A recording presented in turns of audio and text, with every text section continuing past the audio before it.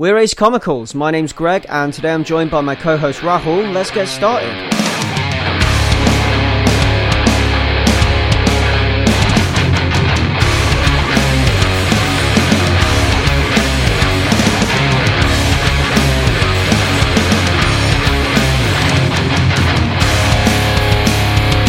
Hi guys, welcome to a super edition of Ace Comicals. This is episode 11, and today we have Rahul and not Leon, so we've swapped them.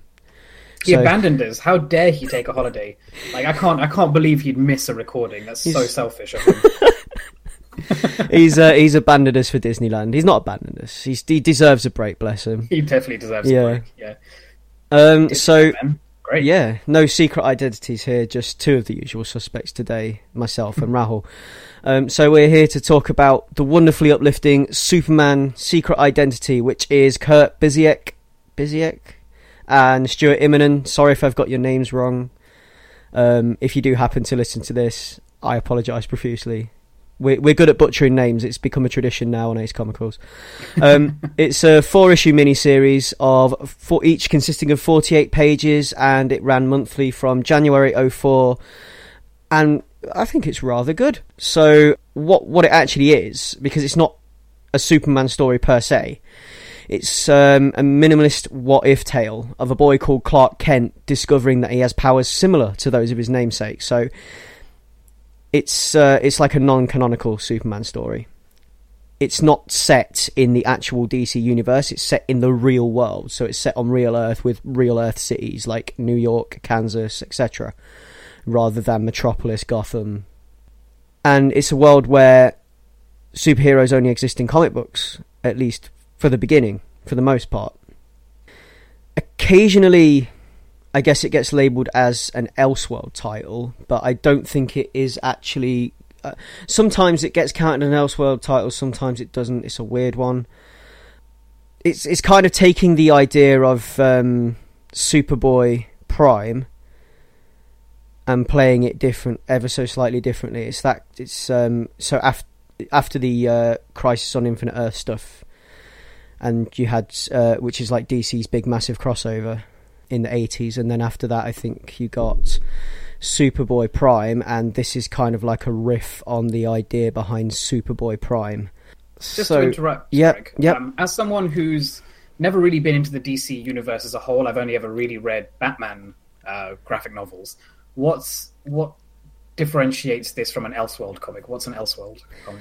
Well, I guess it doesn't differentiate from an Elseworld comic much, because the Elseworld stuff is like it's what they labelled their kind of what ifs. So what if Batman was actually a monster bat thing, or what if Batman was a vampire, or what if, it's these different riffs on the same story, how things would play out differently. Right. Okay. So it's because it doesn't fit into canon, and it's different. It doesn't fit into canon and it's different. So it's a what if. And what if Superman was in the real world? I see. No, I just thought it had a different connotation, but it is. It's literally just kind of, yeah. It's yeah. I guess that's the easiest way to describe it. But Elseworld has its own thing as well. Like true Elseworld titles fit into their own thing. Oh, okay. So there's an Elseworld canon as well. Yes and no. But regardless, the story Secret Identity doesn't really fit into either. It is basically a standalone story. All you need to know is it's confusing alphabet spaghetti, and this sits outside of all of it. So, I mean, as someone, like I said, I've never read any of the other stuff. I thought this was great on its own in isolation, knowing the bare bones of the Superman mythos. Well, yeah, that's what it is. It's on its own in isolation, and it's a great story for that. It'd probably be a good story to use to introduce people to superheroes, I guess. Yeah, I think it's a good recommendation for someone who's never read anything, because everybody knows who Superman is. But anyone who's never read Superman, I guess, before, you could start with this, because this kind of introduces it all. And yeah, so it's this young boy is born into a family with the surname Kent. This is how the story starts. And his dad thinks it'd be funny to call him Clark, because obviously, you know, there's all these comic books around and these cartoon shows and these movies where there's this guy called Clark Kent who's mild-mannered and is actually a superhero with superpowers, and you know, it's the kind of, his dad just thought it'd be cool and he thought the son might like it. And it's such a dad joke. Yeah, it's a dad thing. It's the kind of thing. It's the kind of thing a dad would do, I guess. Not quite thinking through how that would affect the child. yeah. Something to go down the bar and talk to his friends about. Dude, I called my son Clark. It's so good. And his wife thinks surprisingly on board with it. Right? Yeah, she's on board. Yeah, she's totally on board with it. Because she thinks it's cute because there's all these toys and books and things that she can buy that are about her son. And it's about him growing up. And obviously, you know, he doesn't really enjoy it. He finds it quite tiresome, actually. Because it's like every day of his life he's getting this Clark Kent stuff. Until eventually he finds out he actually has Superman's powers. And then from there, the 4 issues kind of chart his life, dealing with these powers, how they affect his relationships, how they affect friendships, and you know, what he chooses to do with these powers and how he keeps that secret. The crux of it all is his secret identity, which is the name of the title. So, first impressions. For me, it feels uneventful, but it's uneventful in a nice way. It's calm, it's something that it's relaxing to read, I find, which I really liked about it, as far as the writing goes, because there's not too much peril there. It's not something that, you know, sometimes when you read something and you get like a ball of stress because you're like, what's going to happen on the next page? It's got It feels a little less comic book bombastic-y than it does like, literary. And I don't know I think uneventful might not be quite the right word, because that makes it sound like it might be a little bit dull. I think it's more that it doesn't focus on the action. Yes. I didn't mean dull. Uneventful in a nice way. Yeah, definitely. That's what I meant, yeah. And it's fairly minimalist. It's a fairly simple story. There's not a lot going on in the periphery. It focuses on this one man and this one boy and how he deals with having superpowers and what he chooses to do with those powers.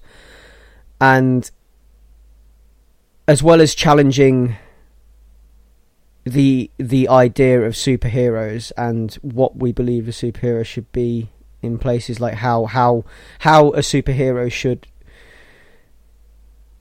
behave, I guess, outside of a comic book, if that makes sense to you, Ray.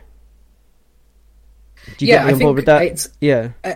It's not quite a deconstruction, if anything, because around this time we had, or in the past we've had, deconstructions of the comic book heroes. Like, especially the big, like, the tentpole heroes like Superman. They've been torn down and torn apart and deconstructed. And I think this is almost kind of a reconstruction of him and trying to find the best parts of Superman through the lens of slight reality, I guess. Yeah. And it reconstructs it in a way that shows the heroism again. It's not all like dour and depressing like some of the first deconstructions of heroes, where it's not like Watchmen or like a one of those tearing apart Batman philosophy. See, this is why you're good on this podcast. You use your words better than I do, and you can say things that I want to say, but I get all knotted up. Here's my secret, Greg. I've written it all down. I'm reading it from a page right now. If I tried to write it down, it'd come out the same way on paper. That's the problem. I try to make notes and I can't do it. And the fact that it's so relaxing to read and so calming, and the fact that it is so nice for me to read. It's like this meditation on Superman and this through the lens of reality, and the way that Superman would work in the real world, the way that his powers would work and things like that. I just it was a breath of fresh air, actually, when I read it, because this is the first time I've ever read it, actually, for this podcast. I'd never read it previously. My history with Superman is largely through the lens of Batman stories and Justice League stories. I I'm not somebody that's read a lot of solo Superman. So this was nice, and I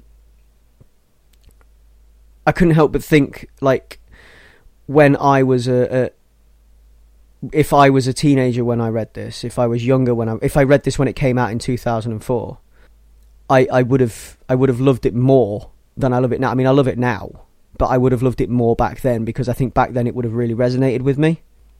This kid, you know, discovering he's got powers and being quite a solitary character. I quite would have, there's notes this book hits that teenage Greg would have loved.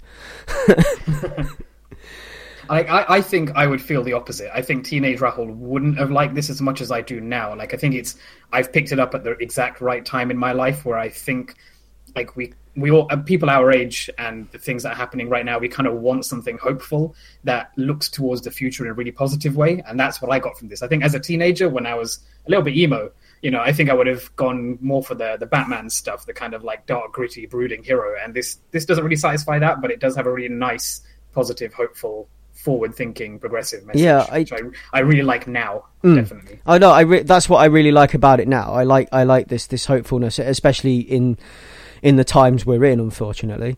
And I like when I was a teenager, I used to like hopeful stories. I mean, yeah, I used to read a lot of Batman, and I used to read a lot of everything else, but the stories that I used to like the most were the ones that had hope and good things happening to good people and good ultimately triumphing. What happened to us? Proper flip-flop, didn't we? Yeah. Well, I still can't watch Game of Thrones for that very reason, because bad things happen to good people, and it just really irritates me. That's literally it. I'm so simple and easily boiled down that way. But yeah, as a teenager, I would have loved this, and I still love it now for the same reasons, I think. And I mean, I've probably been guilty in the past of saying that I think Superman is plain. Yeah, I mean, this is what I was going to go on to but say. Cause, I don't think this is a plain book. I know that this is the same with you as well. I know that you were gonna. Yeah, like I generally don't enjoy Superman stories. I think, like you said, I've only ever come to Superman through Batman or basically Batman stories, because I've never really got into the Justice League either, or Teen Titans or anything. But I have seen all the movies, and I think, especially recently, I found all of the Superman films to be really dull. And I think most people would agree with that. And that's kind of put me off from reading Superman stories in general, just because the characters never really resonated with me since I was a kid, when it was the... oh, God, you're going to hit me. What was the original actors, the original Superman? What was his name? You know what? It's on the tip of my tongue. This is terrible. Yeah. We're going to run a comic book podcast. Let me just... Because I know who the director was. It was Richard Donner, wasn't it? But let me just get that. The original Superman actor. The name is on the tip of my tongue. I can see his face in my head. I've just drawn a total blank. Reeve. That's him. That's him. Christopher Reeve is how I think of Superman, and those stories when I was a kid really hit me, and since then they've never really quite hit the mark again. So I kind of find Superman a tad boring, or I think I'm going to find him a bit boring. But then I've also never given many Superman comics much of a chance. So when Leon recommended this one, Secret Identity, I was kind of hesitant, but I trusted that he knows both of our tastes quite well. And I went into it with quite open eyes, I think.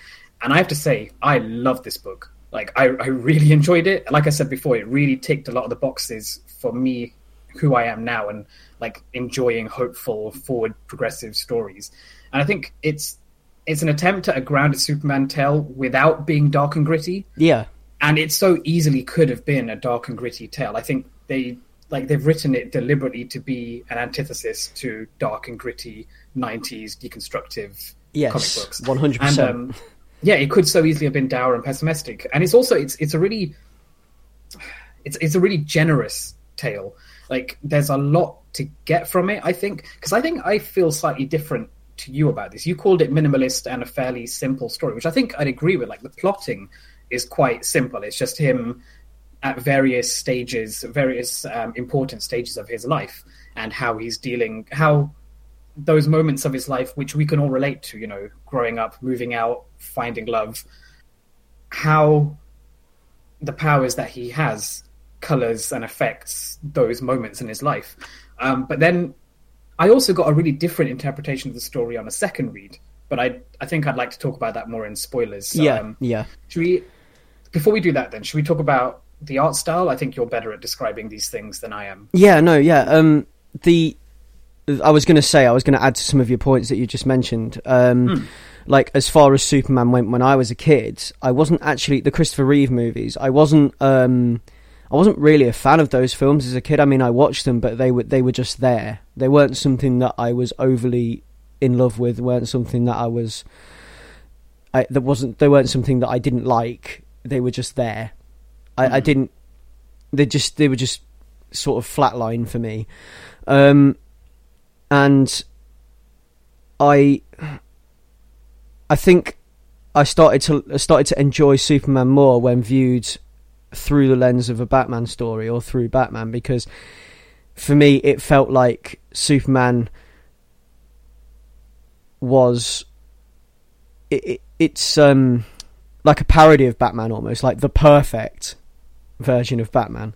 Yeah, the other side of the coin. Yeah, of that type of hero. Yeah, exactly. Yeah. They play off each other quite well, which is why I enjoy Superman in Batman stories, but not really in isolation. Because on his own, I think when I was a kid, he's just too. There's nothing. He's got no real weakness apart from kryptonite, which is, you know, it's not easy to get hold of. He always wins. And sometimes it's nice to see... I mean, yes, I've said that I used to like it when good things happen to good people and good guys win. I used to like seeing the good guys ultimately triumph. But I didn't... It didn't feel like there was any... You got the good guy triumphing without any of the... It didn't feel like you earned it. Yeah, I think Kryptonite when you read... his powers and his weaknesses always felt a bit ham-fisted to me. But... when you read the book, a Superman book, you get to the end of it, and it doesn't feel like you've earned that good ending. If you understand where I'm coming from, or if you watch, again, I've never really read enough to know whether that's actually true or not. I think I'm going to have to give Superman stories a bit more of a chance. That was just me when I was a kid, not to bag on Superman, but that was what I felt like as a kid. But now I'm starting to see a different side of it, and when you read Superman tales now. Certain Superman stories have really interesting insight into the way the way this character is used, and the way they can use this character to highlight different things and different to highlight the state of superhero fiction at that point in time when that book was written, for example.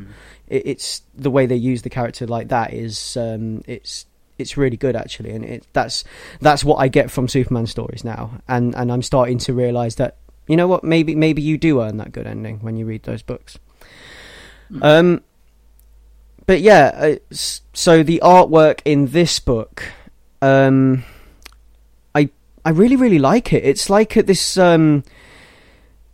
this flat shaded retro advertising style, like an old you like old posters for general stuff, I guess, from the 1950s and things, you know, like old posters advertising maybe a cleaning product or a foodstuff or something like that, and you've got like this flat shaded picture of a family enjoying themselves. Yeah, like post-war advertising. Yeah, it's got that kind of edge to it. It's this really, it's quite pulpy as well, I think, in places. Yeah, pulpy and kind of soft and like a little bit muted, not quite pastel-y, but muted, flat colours. Yeah, and I don't know if you noticed this, but the red and blue, that seems to pop up an awful lot. No, actually, I'm going to have to if you look back, go and try and pay attention to that. What kind of things stood out to you? I don't know if it's just me, but there's like I'm looking at some of the pages now. You've got muted blue tones and muted red tones. Like, it's warm and cold in the same panel. It's like, but they do, and if you look at the pages, like some of the pages, like where it's cold, where there's the shadow, maybe where it's blue, and where it's warm, it's red, or it's got red in it somewhere. So that's one thing I was going to say about the coloring in this book is it's really intense. Like it goes through phases. I think like one thing I noticed skipping through the book right now is it starts off really muted and kind of dull at the start, and then pops into color once he finds his powers and and starts enjoying himself a little bit. And there's a scene where he goes to a carnival, and that's really vibrant and bright. And I think that's because he's at his he's getting the most enjoyment out of it, and these kind of things work really well. But everything is Superman coloured, like it's red, yellow, blue, red, yellow, blue. If you look back at some of the panels, there's a lot of red, yellow, blue framing in each one. It's like the main colours used are Superman, and I like that. I like it's nice. It ties it all together nicely, and it's just one of these things that I noticed that I picked up on this red, yellow, blue, red, yellow, blue, red, yellow. Yeah, I'm gonna have to, and I think even like there's splashes of green with his antagonist slightly. I think I might have to give it another read and try and pay attention to the colours a bit more. Where people are antagonising him, it's a little bit green, which kryptonite. But you've got green kryptonite because there's several colours of kryptonite. But let's not get into that. But you've got as well these pages that begin each issue where it's it's classic Superman artwork. So Silver Age, Golden Age Superman artwork, or Golden Age, Silver Age style artwork. And I love that, like each of the 4 issues starts with like a whole page of this Silver Golden Age Superman, but it's always in the context of somebody in his world giving him a gift. Is of Superman. So somebody's bought him a Superman gift thinking that he'll like it. So I think issue 1 is his uncle's bought him a Superman comic. In that Golden Age style. And that's the first thing we see. And I think later on, he receives a birthday card that's got the Super Family on it, and the quote unquote camera pulls back to reveal him reading that card and stuff. I think that's a really clever way to tie the old Superman and this story together. And the last one's like a holiday decoration, but that one is Bruce Timm style. So that one, right. That one, Bruce Timm being the TAS guy, the guy who did the when you were a kid, if you ever watched a DC superhero cartoon, so TAS even, sorry, the actual Superman cartoon, and we had the Justice League cartoon as well. And just for the uninitiated, TAS means the Batman, the animated Batman, series. Yes, Batman. We always call it TAS, so I should probably start using its real name because I'm recording a podcast and I'm not just talking to my friends. But no, it's Batman, the animated series, the really good one with the Danny Elfman music and the Bruce Timm artwork. Brilliant one. The one that when anyone ever brings up like the best Batman intro, they'll bring up Batman TAS. Whenever anyone talks about Batman, it's about Batman TAS. Or like the best Joker performance. Yes, bring up Batman. Yes. Because let's not get into Batman TAS. We could record a whole... And Leon would kill us if we started talking about TAS without him. So Leon's like tearing his hair out right now, listening to this, thinking, that he wanted to be part of this conversation. He's listening to this in Disneyland and he punches Mickey Mouse in the face. Just making him jealous. Punches him right in the nose and he goes, ah. Anyway. So it's just for reference, by the way, the best Joker performance that we're talking about is Mark Hamill, but that's enough for that. We'll end it there. It's Bruce Timm, and I like Bruce Timm. He's one of my favourite artists actually for DC stuff. I like his work on Batman, obviously. And I like his style, his sort of what do you call it? Like 1930s architecture. Yeah, I'd kind of call it like it's flat and bold and kind of reminds me of like propaganda, super like Ubermensch art. So the kind of things. I've got it. Art Deco. Right. Yeah. Yeah. I mean, I know it from the context of things that have tried to ape it. So things like The Incredibles uses that a lot, or BioShock uses that kind of art style a lot. Yeah. The Incredibles uses it with the big broad shoulders and the tiny little legs, the triangle-shaped men. Yeah, but yeah, and literally the Superman in the way that before the comic book character was created, like the Ubermensch, the ideal human, that kind of but it's done kind of it's done with very simple, very geometric shapes, and it's got like, for me, it's got like this air of Art Deco about it, which I really like. But yeah, as we move through the book, the art style it's got a real note of realism about it as well, which I really like, because that keeps it grounded, because you're looking at something that's set in the real world, and it helps you remember that by not being too graphic, by being more fine art, more refined, I guess. And then very occasionally we get these like really big bold splashes of like hyperactive violent color. Yes. Like when he's actually using his powers, or when he's angry in certain parts of the story, you get to see this like overblown, like in your face color, which contrasts the rest of the kind of grounded, realistic art style. Color intensifies. Yeah. Which is really nice. I'm just going back through some of the pages now, actually. There's the last 4 pages of the last book, but I don't know if I want to talk about that yet, or save that. Yeah, we'll get to that in spoilers. Yeah, we'll come to that in spoilers. So, I guess, have we got anything left to say about the artwork? Well, we haven't talked about the writing yet, because I think the artwork we've covered, the pulpy magazine style, it's very Americana style. It reminds me of like, I've just finished reading It as well, and it really I think the art style goes really well with like the 1950s to the 1980s era of It, and it kind of reminds me of the same thing. Yes. But the writing has a really interesting narrative framing device. It's Clark himself reading out his memoirs. Is that right? Yeah, the narration is... he's not reading it, he's typing it. See, this is one of the things I didn't quite understand. And again, maybe this is spoiler talk, but it's maybe one of the very few nitpicks I have of this story, that I don't really understand the context of what he's writing. Because sometimes the tense of his diary changes. So sometimes he's talking about something that's happening in the moment as we're seeing it. But then in the next page, he might be talking about it as though he's reading it out or typing it out, 20 years later. Did you find that confusing, or is that just me reading too much into it, or reading it incorrectly? I don't know about typing it 20 years later. I think it's like, it feels to me like it's something that he sat down to do once every couple of weeks, or where it's like his release, because he can't really tell anybody. Because that's one of the things we didn't bring up, is that one of the big differences between this story and traditional Superman stories is that he tries really hard to hide his identity, not just his identity as Superman separate from Clark Kent, but the existence of Superman at all. He tries to keep that a secret, and he tries really hard to make sure that the real world doesn't truly see much of Superman.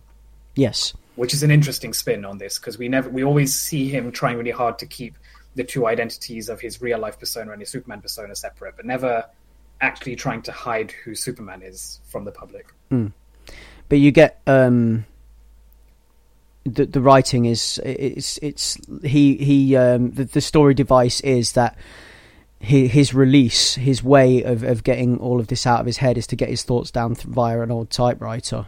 And it starts when he's a kid, and the narration through the whole book is him typing away. It's his memoirs, basically, that he's typed up.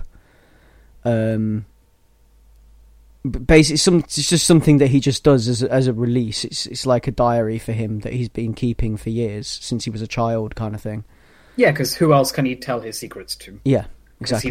He hasn't trusted anyone to reveal his secrets. And it's something that he's been doing since before he had powers. That's true, yeah. Yep. As a way of dealing with the Clark Kent jibes. But it's something that we're going to have to move on to in spoilers, because it's all very knitted together with the plot. Yeah. So let's get into spoilers. Unless have you got anything else to add to No, I'm good. I think I've said everything. Everything I can say. I think I've totally exhausted my vocabulary as far as the artwork goes. Okay, cool. So, yeah. So let's like put a line in the sand now and say we're moving into spoilers. Put a line under that and just we'll move on to spoilers now. So this is going to be the spoiler section. So if you plan on reading this book, which we hope you do. This is where you should stop the podcast and then come back to us later once you've read the book. And which we would, I know for a fact, I would definitely recommend this. I think, I think Leon knew exactly what he was doing when he recommended this to both of us. Yeah. Because even when I told him afterwards, after I'd finished reading it for the first time, and I sent you guys a text saying I love this Superman story, I didn't expect to, and he did a smug face emoticon. I can imagine his smug face in real life, just slowly nodding his head, just like yes, I have done good, and he has done good. You've done good, Leon. This was a great recommendation, and it's something that everybody should read. I think because it's a nice story. It's not. It's just a nice story. It's the best way to put it. I think we've gone over how much we appreciate the tone of this thing enough right now. So spoilers. Your first spoiler, Greg. What do you want to say about it? My first spoiler. I'm going to jump right to the last 4 pages. Yeah, do it. Go for it. And talk about how the art style flips and changes. So we've got this story of this guy who is he's hiding his identity. The fact that he is Superman, and he's trying to keep that a secret, and he's had trouble doing that at points because the government have gotten wind of his activities and things like that. But by the end of the story, he's quite calm, you know, and it's like is a good way to end it actually, the way that they bring it all together and the way that they bring everything. It's like a celebration of everything that is Superman.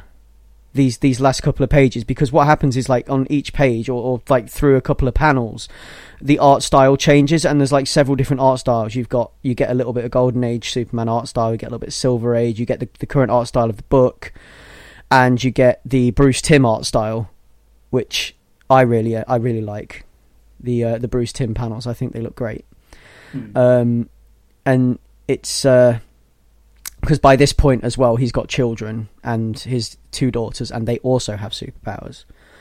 And it's just nice to see this celebration of everything that is Superman, and picking key points from other Superman comics and bringing it all together into this nice little soup at the end of the book, which I think ends the book quite nicely and ties it all up. And this is what I mean about it being a reconstruction. So they've torn Superman apart so many times in the past with like these dark, depressing stories, but this is one where nothing truly bad happens to him and his family. Like everything works out okay. He figures things out. He finds out that his daughters have inherited his powers, but they're dealing with it, and not only that, they're embracing it and using it for good in a way that he's proud of. Yes, and it's like it's the best things of what Superman should represent, looking really hopeful to the future that.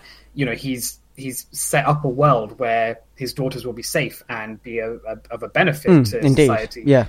And like you said, it goes through these different art styles where it's representing all the best periods of Superman and all the things that he's supposed to represent, like the best parts of humanity. And what is it? What's the Superman motto? Like truth, justice, and the American way.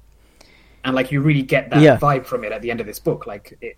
Upholding the bastion of humanity, and it's really good. Like I love the note that this story ends on, like him looking at a sunset and then saying, well, the sun sets, but if you look a little bit to the east, sooner or later there'll be a sunrise again. And I've just not read a comic book that's this hopeful in such a long time, and such a breath of fresh air. Truth, justice, in the American way, and you're right, the Americana embodied within this book, and the way that it the way that it takes you through each stage of his life, and it's just so wholesome, the way that he does things and the way that he goes about things. It's not like he's a good person and good things happen to him. And the thing is, he's a good thing, and good and bad things happen to him. Yeah. But it's also like even the worst parts of humanity that affect him. So there's a couple of things we haven't brought up about how he gets chased by the government and captured and potentially experimented on, but he breaks out and discovers that the government has been doing some really messed up experiments on other potential superhumans. Yes. So he becomes even more insular. He becomes a lot more protective of himself and his family and his loved ones. You know, for example, his girlfriend, who he then marries, and they start a family together. It's one of those things that's really on his mind because he becomes a lot more untrustworthy of the government and the public and the people around him. And then it starts to pull away from that and how people can change and how what's the word I'm trying to say? Like how progressive the world becomes because he feeds back truth and love and honesty and goodness back into them. He doesn't let it fester in him and become he doesn't become an aggressor himself because of the way the world treats him. Yeah. He tries to be diplomatic about it because he's got these powers and in the blink of an eye he could end everything if he wanted to, I guess, because we all know how powerful Superman is. But he tries to strikes a deal with them, and he's he tries to be diplomatic about it, which I quite like. That he's not totally on board with working for them, but he's not against it either. Like there are points where he has problems with the activities that they have him doing. Is like, they're only doing this because it's an election or something like that, and they're doing it to score points. But he also realizes that it takes compromise. Exactly. Like the compromise is required from him because they're fearful of him. Yes, and they're scared of him, and he's scared of them, and they have to come to an agreement. He says that I could be an enemy, but only if you make me one. Yes. Yeah. And you're going to make me one if you keep hunting me down and trying to experiment on me. And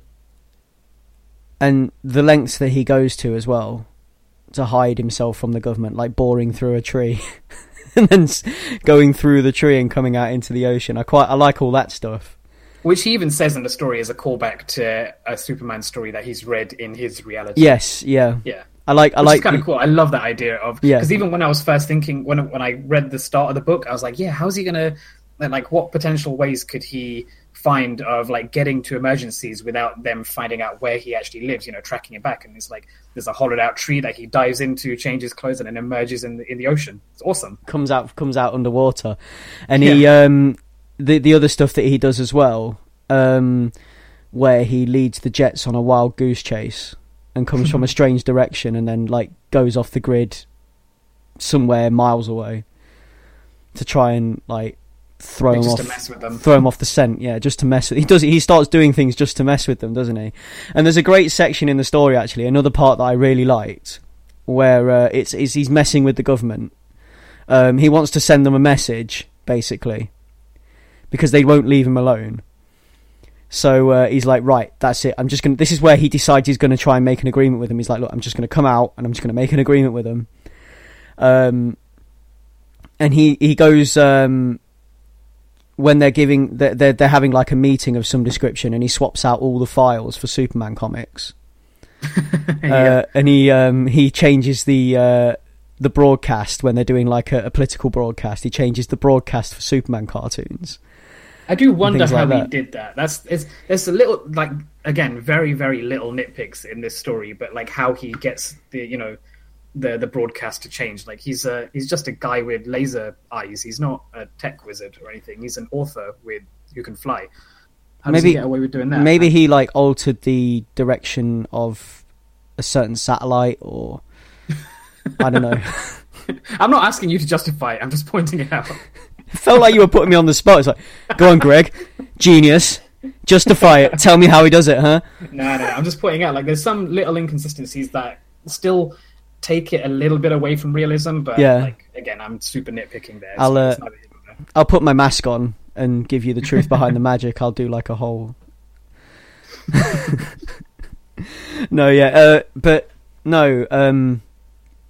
I love that. I love how and it's the whole point is when he says to them, he's like, look, I could, if I could do that and I'm just messing around, think what I could have done if I wanted to be nasty. You know, but I didn't do anything nasty. I just did silly things, which is quite. But I quite liked that. I did. I liked that bit. That was my favourite bits. And one of my other favourite bits is where he tells because like Superman, like Clark Kent in the Superman comics, he meets a girl called Lois. He's constantly being set up with like Lois's and Lana's by his friends who think it's a joke, but he, like you said before, he finds it really tiresome. Yeah, and he ends up on what turns out to be a blind date with a girl called Lois Chaudhary. So an Indian girl, which I like doesn't really add up to much, but I thought it was quite a nice touch. Yeah, and they actually really hit it off, and they end up in a long-term relationship and get married and have kids together. But yeah, just the fact that his friends keep trying to set him up with what was it? Lois's, Lana's, and some other character. They keep setting her up with Clark's as well. That as well, yeah, because she's had it her entire life. Yeah, because she's called Lois, and initially they resist each other, but then they quite quickly fall in love. It's funny how he tries so hard to resist being Clark Kent. Yeah, but he tries really hard to distance himself. He tries really hard to distance himself from the Superman name and the Superman continuity, but he ends up doing exactly what Clark Kent does.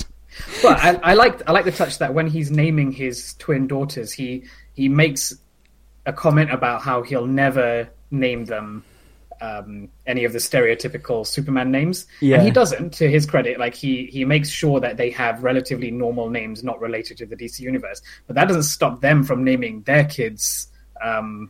What's the three names that we get for his grandkids? But essentially, I'm going back to the book now, and I'm going to find it. But yeah, they give his grandkids end up with Superman names. Where is it? Just going back through the book now, looking for it. Yeah, it's the fact that he tries so hard to distance himself, but he ends up working as a reporter in a big city. Yeah, and moving away from the countryside. But I thought that was quite funny actually. And he ends up as an author writing books. Where does it say? It's neither here nor there. It's. I just like the fact that it doesn't stop his kids from naming their own kids. Yeah, they still enjoy the joke. Because they completely embrace what they are in a way that he resisted because he was on his own when he discovered his powers, but they had each other and they knew about their father having these powers as well. But they don't talk about it as a family. He doesn't want to reveal to them that he has these powers because he's not sure if they do. And there's this kind of like cat and mouse game with them growing up until he goes to save a village from a tornado, which dissipates in front of his eyes, and he can hear two children laughing from inside. And it turns out to be his daughters, teenage daughters, who've inherited his powers, and that's how they reveal to each other that. At that point, they're young women. They're in their 20s. Yeah. There's a lot to unpack in this story. Like, there's a lot of things that weave into each other because there's so much that we haven't got over, like how he. The love story between him and Lois and how they end up together. That's and it. Kind of like him having a bit of fear for her. Yeah. Because like all of the other superhero stories, he's afraid that if he's with somebody he loves, there'll be a target for any villains that he has, but he doesn't actually have any villains in this story. No. Well, certainly not any supernatural villains. He has the government. The only thing he has to contend with are the people that are actually his allies, the people that he's working for. They're the only people he fears, because nobody else. There's no one on his level till the end of the book. No other superheroes, but they start to mention other superheroes, like they bring up speedsters, which are like the guys from The Flash, and superhuman. By the time he's an old man, superhumans are becoming the norm. They're all starting to come out of the woodwork, and they're all starting to become sort of normalized in society, and he doesn't have to fear anymore because there are others like him. And I've got the names of the kids now. It's really on the nose, but it's Clark and Jimmy, so as in Clark Kent and Jimmy Olsen. Right, I see. Yeah. So yeah, Superman's pal Jimmy Olsen, like in the old Superman comics. It's quite cool. But yeah, it's he spends his whole life trying to distance himself from it, but then I guess sometimes he starts to lean into it a little bit as well, because the costume that he chooses for himself, it's exactly Superman's costume. Yes, exactly. Yeah. Anything else you wanted to mention in spoilers, Ray? Well, yeah. Okay, so this is what I mentioned earlier about it being a really generous story. Like, there's a lot to get from it, I think. So on the first read, I got everything we've just discussed. It's a story about this guy who turns out to have Superman's powers and how it affects his daily life, and how he's not all that like, I think one of the things that it tries to express at the end is how he's not all that different from the rest of us. Everybody has a secret identity that they, hide from themselves and from their family, and it's finding the best in you that you can be. But then I remember when I first finished this book and I asked you and Leon, like, what's the context of this story? Is there something in the DC universe that this was in reaction to? And you said, no, there wasn't. But Leon pointed out that actually it's less of an in-universe context and more of a meta context, in that this was written fairly recently after 9/11.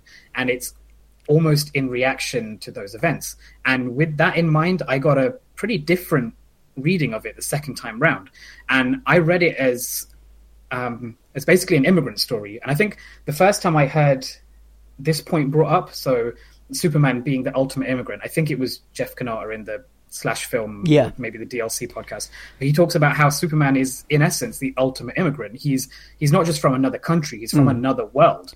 Yes, and he comes to our planet, he comes to America to embody the best that humanity can be.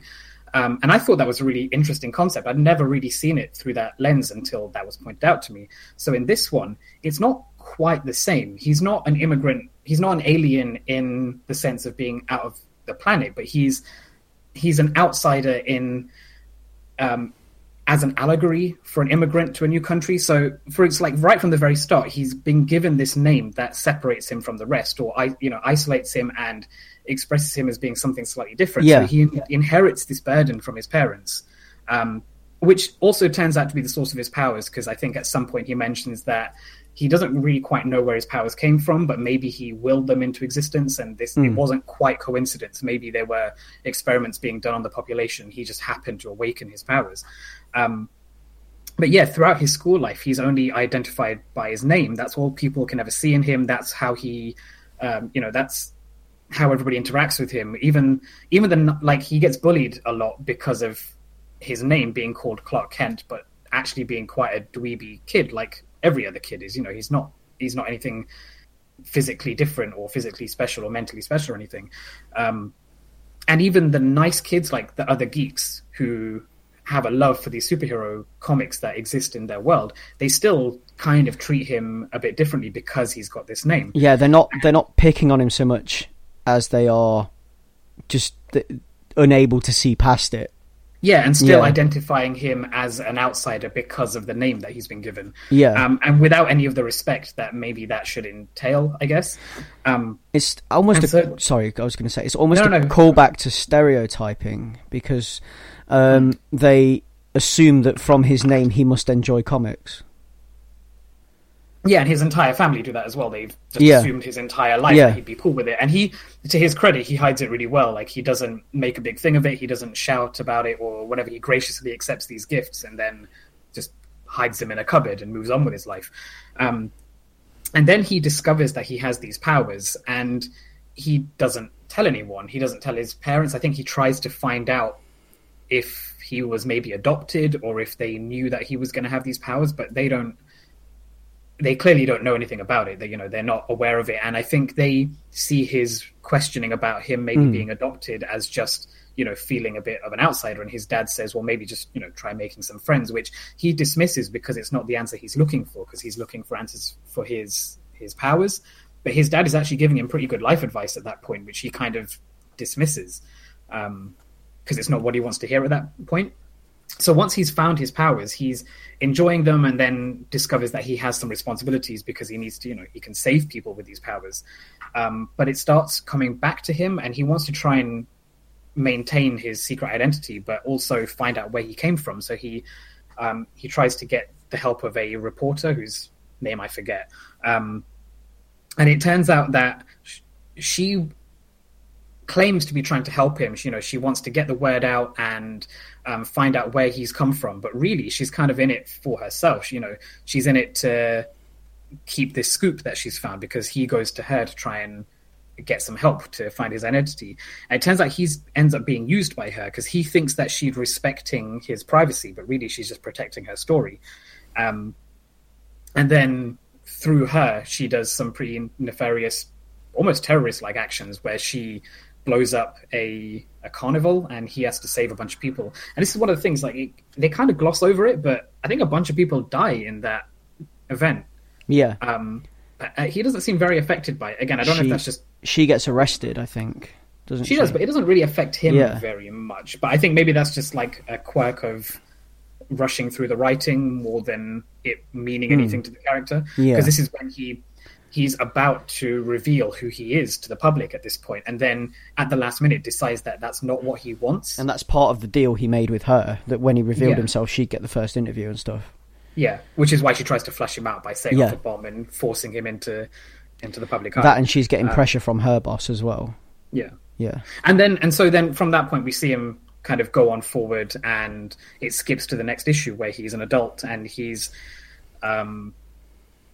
trying to make a living, but people still bring up this name that he's inherited, and he can't reveal to anyone that he's got these powers, and they're still ribbing him, but he knows that he's more than that. He actually does have these powers. He just can't tell anyone about it. Yeah. And then he meets his wife, and he, they get married, and he eventually tells her about him being Superman, and he worries about what he's going to pass on to his kids. So not just in, is he going to pass on his powers, but like, what will he leave as his legacy to his children, as well as worrying about if they're going to grow up with... And how will he protect them? How will he protect them, and if they will even have the same powers that he has? There's no way for him to know for sure, because it wasn't apparent to his parents when he was a child that he was going to grow up to have superpowers. They just formed in him at some point in his puberty, I guess. And you can see that he fights for a better future. So there's a point towards the end, like he's constantly battling against the government, who keep trying to capture him and force him to do, missions for them. And he has to battle with, I think it's Malloy, with the representative of the government that he has to interact with.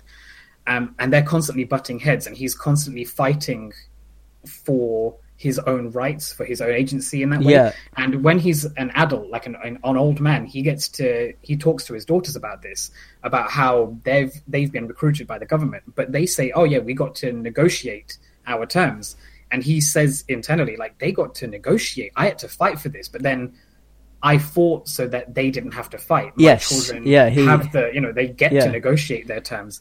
And that's the kind of legacy that he passes on to his kids, which is it's an immigrant tale. Like, my parents came to this country and fought for the rights that I get to enjoy now. Yeah. And that kind of hit me, and like how his oppressors become more progressive as time goes on, because he's not just being the threat they expect him to be, he's being better than that. He's the one who's being calm and like finding the humanity in how to use his powers for the greater good.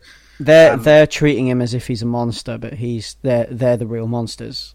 Yeah, and they have a real fear of him. Like, I think there's a parallel to waterboarding where they've captured him and he's in this water tank, and like the only reason they're doing it is because they're afraid of his potential, or they've they're on their back foot immediately. They don't try and discuss with him what he's capable of. They just want to find out without asking, torturing the information out of him, basically. And if he hadn't broken out of it, he would have been dissected like all the rest of them. And there's a lot of this going on. And he keeps coming back. That really affects him in the story, because he keeps coming back to that. The fact that he saw babies there. Yeah, and it makes him a lot more insular. Yeah. But yeah, I mean, what you were saying about Superman being the ultimate immigrant story, I've heard that mentioned elsewhere, definitely, and it is. I think I've heard it mentioned in other places where people have said it, and I think I've actually seen people have seen it written in articles where people have written whole articles on the subject. And it is, yeah, I can 100% see what you're saying, actually, especially with this story as well. Going back to it and visiting it through that lens, I can see that it is an immigrant story. And yeah, right, I mean, whether it's intentional or not, and I get the feeling it is intentional. Like, it's very smartly written to not be overt, but to be a very direct allegory, I think.